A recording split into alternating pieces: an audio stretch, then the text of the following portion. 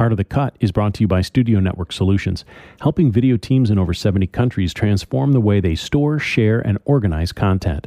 Studio Network Solutions combines state-of-the-art shared storage hardware with intuitive media management software and powerful integrations for Adobe Premiere Pro, DaVinci Resolve, Avid, and Final Cut Pro 10. Visit StudioNetworkSolutions.com and start creating amazing content faster.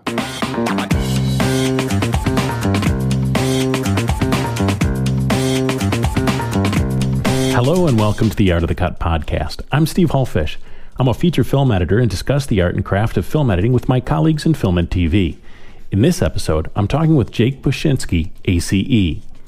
His credits include the films Fighting, Howl, and Empire State, and documentaries like The Making of a First Rounder, the Deshaun Jackson Story, and work on the TV series Wu-Tang: An American Saga. And for this year's Ace Eddies, he was nominated for Best Editing on two different documentaries, Linda Ronstadt, The Sound of My Voice, and for What's My Name, Muhammad Ali. The Ali documentary won this year at the Eddies, and that is the film we're discussing with Jake today. So this is a movie that not many people, compared to like some big narrative feature films, might have seen. Can you tell me a little bit about the movie? What kind of a documentary is it? This was a, kind of historical doc on Muhammad Ali just as a basis, with the goal being to have Ali tell his story through his own voice. So we did no sit-down interviews. We shot very minimal new footage. It was, I would say, probably 90 to 95% archival footage. And pretty much a start-to-finish life story. The only things that we didn't dig into too much were his family, and mostly because he didn't talk about it in any of the footage or audio that we found. The story that he lived and told through interviews and footage over the years. One of the ways that I kind of attacked the film was looking at it as sort of a verite film that had been filmed over the course of his life. He was so documented that there was interviews before fights, after fights, when he wasn't fighting, as if you had followed him doing a documentary, you would sit down and do those interviews. Instead, he was on Dick Cavett or, some other show. But he really was so documented that we kind of treat it that way. What was the schedule like? I ended up being on for 19 months cutting. I started in January of 2017. I think in the fall of 2016, they brought on the writer and an archivist to start doing research and collecting footage. I came in January of 2017, and I think I was done around August, September 2018. Looking at your IMDb page, you switch back and forth between docs and narrative. What's the draw for switching back and forth, or is it, hey, anything to pay the bills? A little backstory.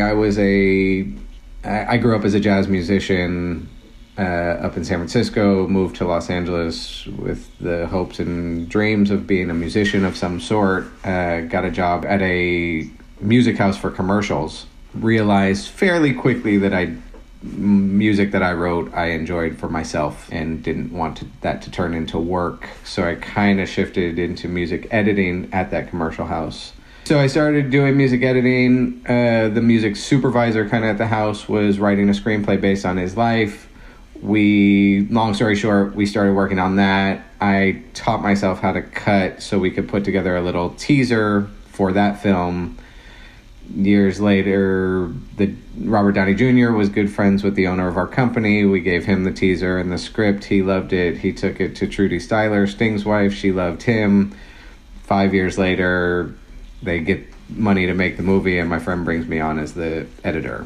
It goes to Sundance, wins director and best ensemble cast. I got an agent and became an editor. And a few months later, a friend of my father's was at my house and said, a friend of mine is putting together a documentary about teenage jazz musicians. Would you have any interest? I grew up as a jazz musician, absolutely. And so I got that job. And that kind of started the back and forth between scripted and doc. Originally, the doc thing was so overwhelming that I thought, okay, I could only do this if it's something I really care about. because it's so intense and you just are so in those lives of those people. So I did a few scripted before I came across the Deshaun Jackson, which was a football documentary, and I grew up a sports fan, so I thought that would be fun. So yeah, now it's just been going back and forth, and I really love having the scripted side of things, going into documentaries, thinking about the 3-act structure and storytelling and all of that in the back of my mind just from reading enough scripts, and then going from the documentary world back to the scripted, thinking outside the box, throwing the script away and just looking at the footage you have and thinking about what can this turn into. So I think it's been great, and I like going back and forth. And then what about landing this gig? How did you land this gig with the Muhammad Ali film? So I think it was about 5 or 7 years ago, a doc called Silicon Cowboys about the history of the compact computer.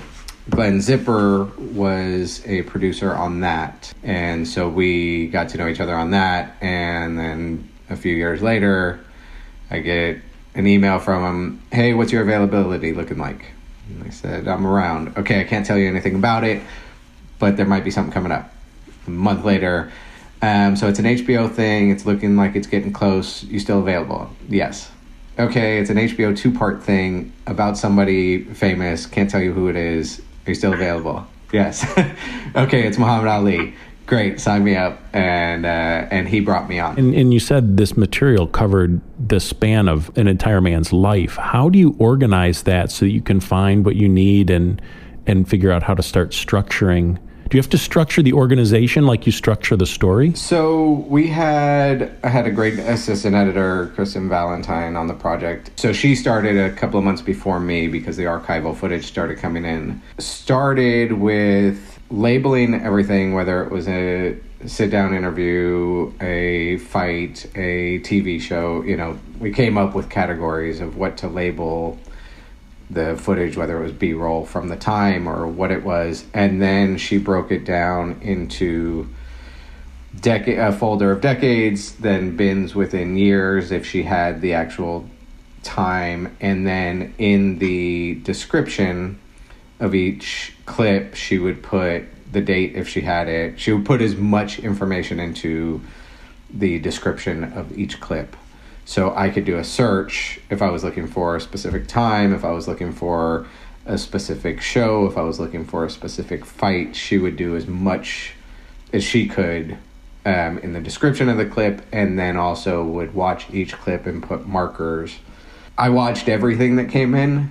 She probably watched everything at least twice. She was so on top of the organization, it was unbelievable. And then had a spreadsheet of everything that we had, so we could also search through that and know where it came from and all of the details of the footage.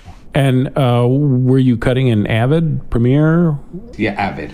Yeah, we had multiple bins with things overlapping, and then she had a bin that I never touched that was kind of the master bin of everything, so that everything would always track back. Even if I moved things, made things different within one bin, it wasn't affecting the master clip. And then diving in was a tad overwhelming at the beginning, of course, but there were certain points that, the writer had put together this pretty incredible, he's by trade a journalist, so he basically wrote an article about Ali. And, most of his research was through books and looking on YouTube a little bit, so he had a story that we were hoping we could put together with the footage that then existed. But there were a few points, the 1960 Olympics being the kind of first one that I knew was going to be a part of it. So I just kind of dug into that. And I started finding these little sort of pods of things that we were pretty sure were going to be in the film. His battle with the Vietnam War, and knew that would be something. Certain fights we knew they had it in the original treatment. The idea was to split, it's a 2-part film, so to split the 2 parts in the middle of one of the fights. That ended up changing and felt a little less satisfying to finish part one in the middle of a fight and not know it wasn't cliffhanger enough as we had hoped. But I knew that fight was going to be a big thing. So I just started attacking these little pods and then, kind of putting things together to make the structure. Got it. So creating a bunch of smaller stories or subsequences that you would then build. And did you guys bother to do like the cards on the wall kind of thing, figuring out a map? We had a very loose cards on the wall. I mean, it was, I have a picture. I do have a picture of that somewhere, which I'll try to find for you. And it was, per part, it was maybe 12 cards or 15 cards. So very, very broad. That was kind of where we started. And then there would be little, then we'd be writing notes on those cards. But yeah, they were pretty broad strokes cards. Roughly in chronological order, or was there some structure beyond that? No, it was, I mean, the idea originally was to start with the 1960 Olympics and then go back to his early life and then basically run chronological. Carrie-Ann Thalis, who was the producer from HBO, came in and had a great note that starting with the 1960 Olympics just didn't feel right. It's too early in his life, but not, far enough ahead, and starting there and going back, and then we get back to it so quickly. So he had the thought of starting with a teaser of the Frazier fight that is the end of part one. So we tease that, but then it's basically a chronological. And that was not necessarily by design from the start, as much as we dug in and having him tell the story, it just kind of felt like it felt the most natural and the least forced. It's also sort of the easiest. It felt like it just felt right. Did you add temp music, and where were you pulling from? Were you going narrative temp? Were you looking at other documentary, jazz? What was the thought? Yeah, I mean, coming from a music background and having done some music editing in the past, I can't cut without music, even if it's, just playing in the room or something. I just need that. If I'm starting a scene, I need to find a piece of music that kind of sets the tone for myself. So yes, filling it with temp and a lot of Terrence Blanchard, Spike Lee stuff to start.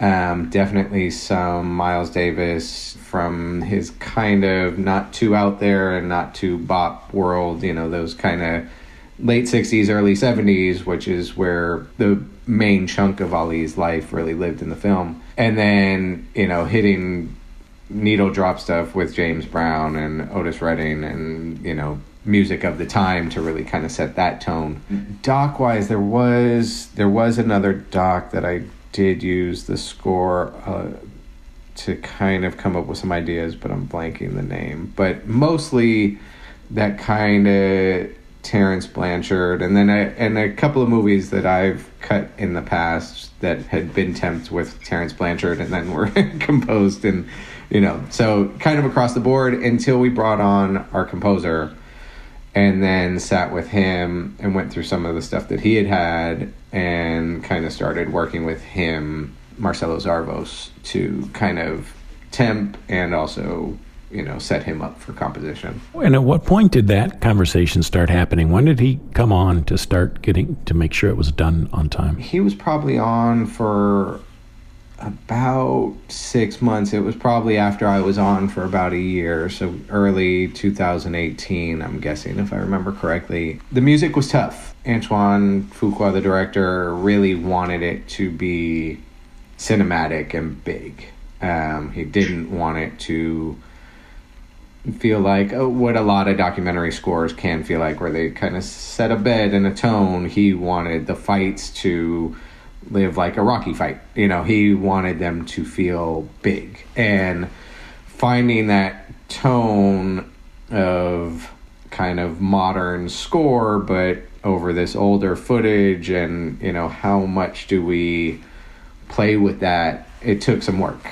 So yeah, he was on for a while, and there was a lot of trial and error, and he brought on a great music editor that really helped everything, from taking temp to getting the temp to feeling at a place where it was ready for composition, to also taking some of Marcello's compositions and repurposing some of it for other parts of the film. We'll be back in a moment with more of my interview with Jake Pushinsky. Let's face it, we always need more storage for our media and projects, but sometimes having storage isn't enough, because the more you have, the harder it is to find your files.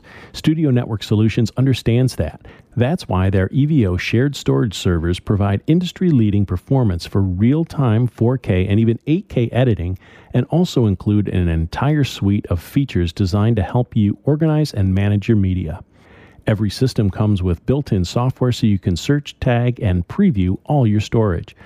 Backup tools so you always know your media and projects are protected, and integrations for Premiere Pro, DaVinci Resolve, Avid, Final Cut Pro 10, all included for free with your EVO shared storage server.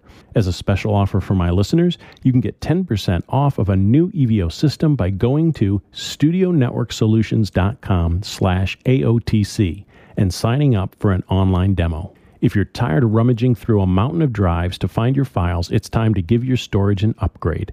So before you add another drive to the pile, visit studionetworksolutions.com/AOTC and discover a better way to store, share, and organize your media. And now back to my interview with Jake Pushinsky. Since he was on for so long, were you getting anything during the course of that, like, hey, drop this in, here's a piano sketch or something like that? Yeah, we got a lot. There was a lot of back and forth with that, and a lot of him handing me stuff, me putting it into the cut, watching with Antoine and the team, and going back and forth. And yeah, there was a lot of, he being that he was on early enough for me to interact. It wasn't just lock picture and off to the composer, which was great.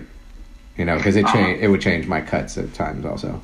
As a music guy, were you in on the mixes when you were doing mixes? Yeah, luckily I got to go schedule-wise. It worked, and everybody wanted me there. It worked out that I got to go to the mix, which was great.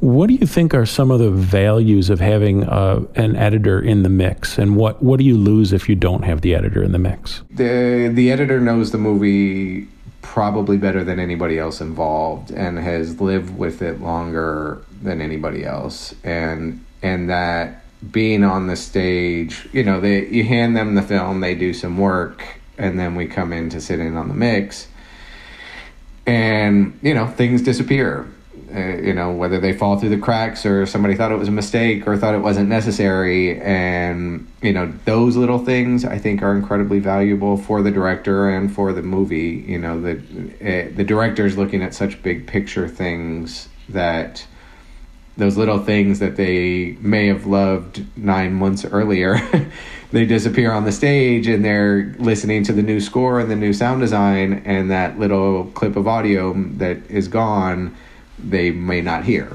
So there's that, and there's also, the amount of times that the mixer looks to the editor to say, what was the intention here? What was the thought? In your temp score, the music was really low. Was that on purpose, or was that just what happened? Having those conversations on the stage, if you have the time, I think can be incredibly valuable for everybody. And it can also, from the producer side, can speed things up sometimes. Can also slow things down if you get too bogged down in conversation. Do you have an approach to documentary material, like when you're looking at stuff, or is it so different with every documentary? Like, so many people, when they're dealing with narrative, they say, I have this way that I approach a narrative scene. This is how I look at it. This is what I do. Maybe I make a select reel, maybe I don't.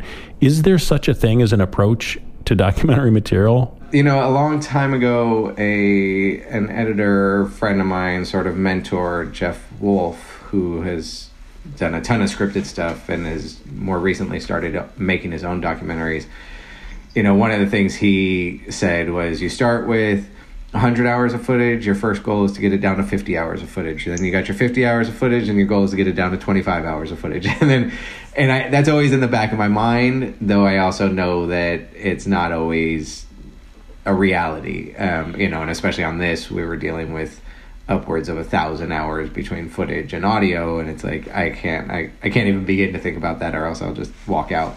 But it depends on the documentary. The difference between an historical documentary with interviews and a verite documentary, and the difference in director styles and whether or not there's a writer slash story producer on board. I mean, there's so many factors that go into it. I've worked with Rob Epstein and Jeffrey Friedman a few times, and when they do their interviews, they get the transcripts and they highlight and they give me, they hand me a binder of here are our selects from the interviews. And so that's a place to start with them. But then, like I said, on this, diving into sections that I knew existed that I thought could be part of the story, and trying to find that rhythm and feeling to the doc in the first place. It's diving into these things. It's like, how serious are we going to be? How fun are we going to be?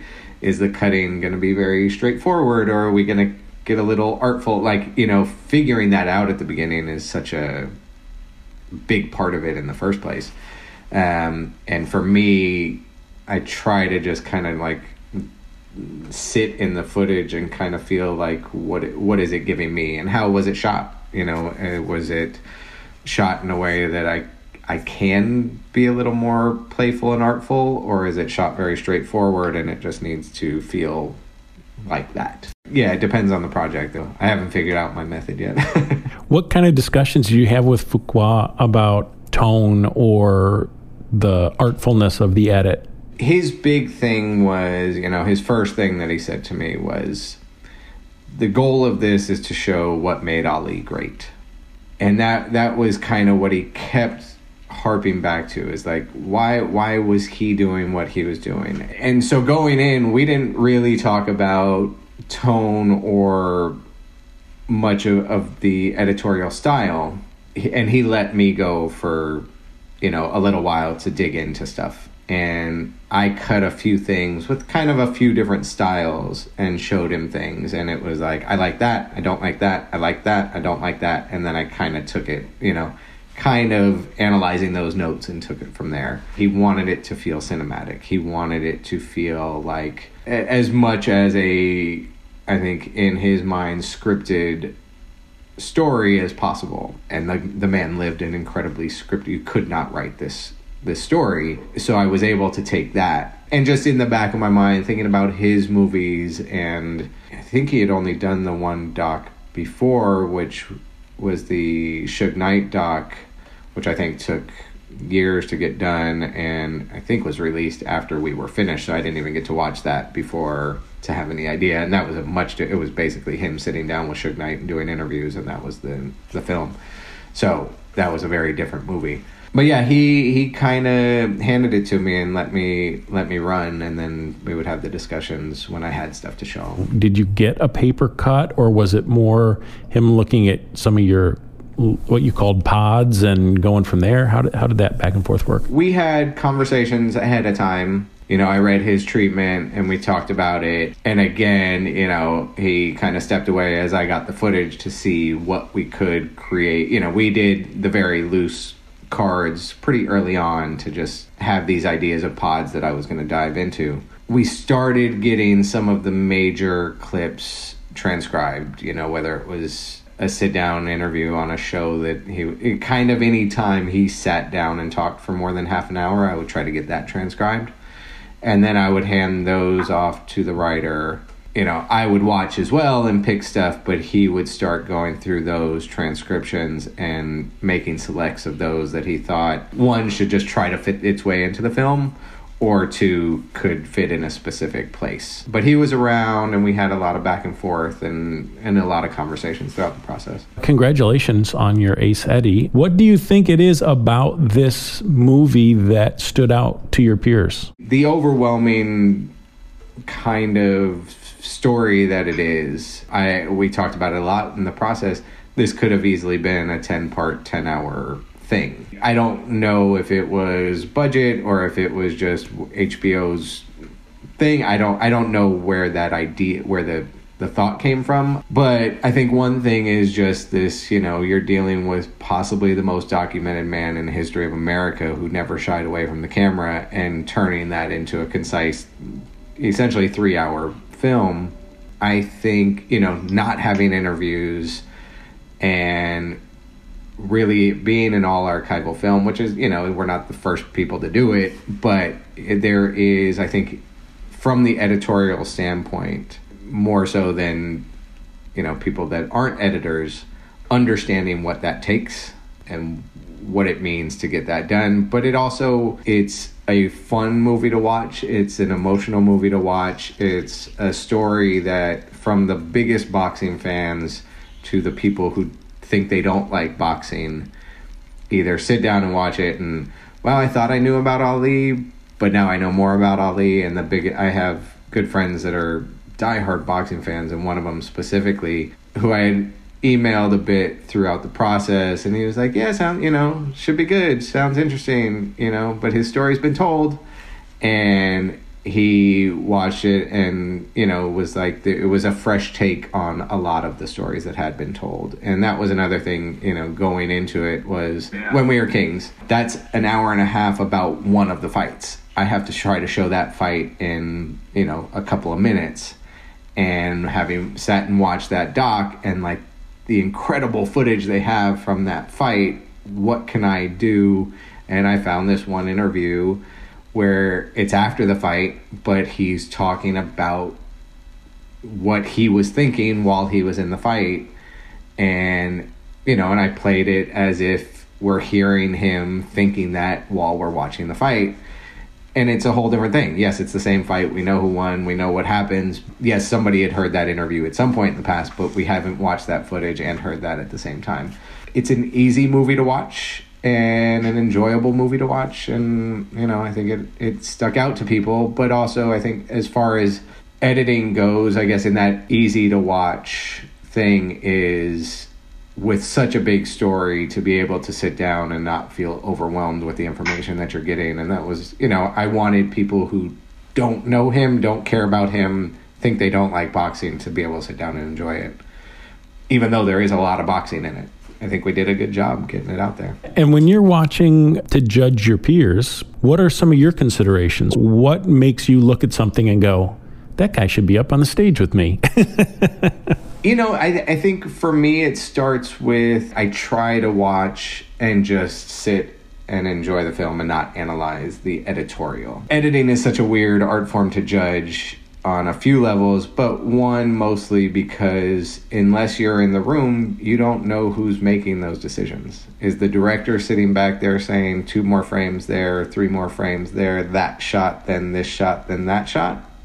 Or is the editor putting stuff together and the director's walking in and says, looks great, here's a couple of notes, and walks out? Like, it's such a hard one to say that that's great editing by the editor, as opposed to great editing or great storytelling. And so I try to sit back and enjoy the film as a first step. If I don't enjoy the film, it's hard to say it's great editing, because it is such a major part of storytelling. How engaged in the story are you with things that I love? And I think, have done that job. I go back and watch again and then really start looking at the cuts and thinking about structure and thinking about what may have been on the page or what wasn't on the page, and start overanalyzing. One of the other things that I think that I had the pleasure of doing on this was, we went out to the 2 shoots we did, where one was in Manhattan Beach, and we were on a stage and built a ring and did some beauty shots of the ring, got a couple of actors in to come in and, mimic some boxing, and shot some of that stuff. And I got to be on the stage with Antoine, shooting and discussing where and how that would all work in the film. And then the other shoot we did was in Pennsylvania, where Ali in the early 70s built a training camp, and it's still there. This beautiful piece of land that he bought and built these log cabins that are all still intact. And how could we use this beautiful location in this film that we're doing, where we're not shooting much? That process, I think a lot of people think of editorial as you're stuck in that black hole and the footage comes in and it is what it is. But to be involved in that process and be a part of that decision making and having input into what we're shooting so that I can actually use it, as opposed to them just shooting stuff that, then doesn't get used. So what input did you have? Obviously it was requested, but then what was the value of having you there? In the first shoot that we did where we were on the stage with the ring and the boxers, that was about 6 months into the process. So it was go through what I had cut at that point, look for places where we might be able to use things, and or places that, if we haven't done it yet, ideas that could potentially fit in. And sitting with him while we were shooting and having my laptop with a couple of the scenes that I cut and discussing, how we would go into stuff. There was, again, for that 1960 Olympics, we knew that was going to be one of the major fights. I kind of picked a few of the major fights that we would potentially use some footage for. At such a young age, he was always known for his fast feet. And at such a young age, I started noticing in the footage that it started very early. One of the shots that I wanted to make sure to get was a close-up of somebody's feet, because that 1960 footage, they're not doing anything like that. It was basically, let's get the wide shot and, maybe get the faces at the end. But they weren't thinking about that. They didn't know him, so why would they be focusing on his feet? So there were little things that I would notice in the archival footage that if it was stuff that was shot on 4K or it was stuff that was scripted, it'd be like point out the fact that this 18-year-old kid who's in Rome, Italy from, the south of America, in this stage, he's in his corner looking like he's ready to go and nobody knows who he is. And look at the way his feet are moving. And you would shoot that if you were, and that, going back and forth between the scripted and the doc space. I'm thinking the footage that would come in a scripted show, they would give me all that coverage. They would be thinking about all that coverage. And not that that doesn't happen in verite docs, but you don't always have the time and the money and the ability to get as much coverage as you would like, because the fight happens once. If you're shooting a boxing match, if you don't have 7 cameras, it comes and goes. So thinking about that stuff. And then tonally, when we went out to Pennsylvania, is how do we introduce this new location, this beautiful, far from what anybody would think of. And this place was just lush, green, beautiful, and trying to figure out how those two can work together. And some of this footage that I saw, and trying to figure out those real transitions. So being there and living in the space and looking around and like, yes, I remember that building from the archival footage. Let's, if we can, do some sort of pan to it that I can then pan out of,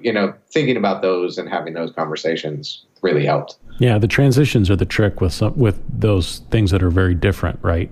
Yeah. Than the rest of the material. Yeah. Yeah. All right. Well, thank you so much for a great conversation, and yes. It was wonderful talking to you. Thanks for listening to the Art of the Cut podcast. Also, check out ProVideoCoalition.com for more than 200 interviews with the world's top editors, or read the book, Art of the Cut, Conversations with Film and TV Editors for a topic-driven, curated experience. Thanks again to my guest, Jake Pushinsky. I'm Steve Hullfish. If this is a podcast that you got something out of, follow me on Twitter and Instagram at Steve Hullfish. Also, subscribe to this podcast and give it a review, please. Then be sure to spread the word and tell a film-making or film-loving friend.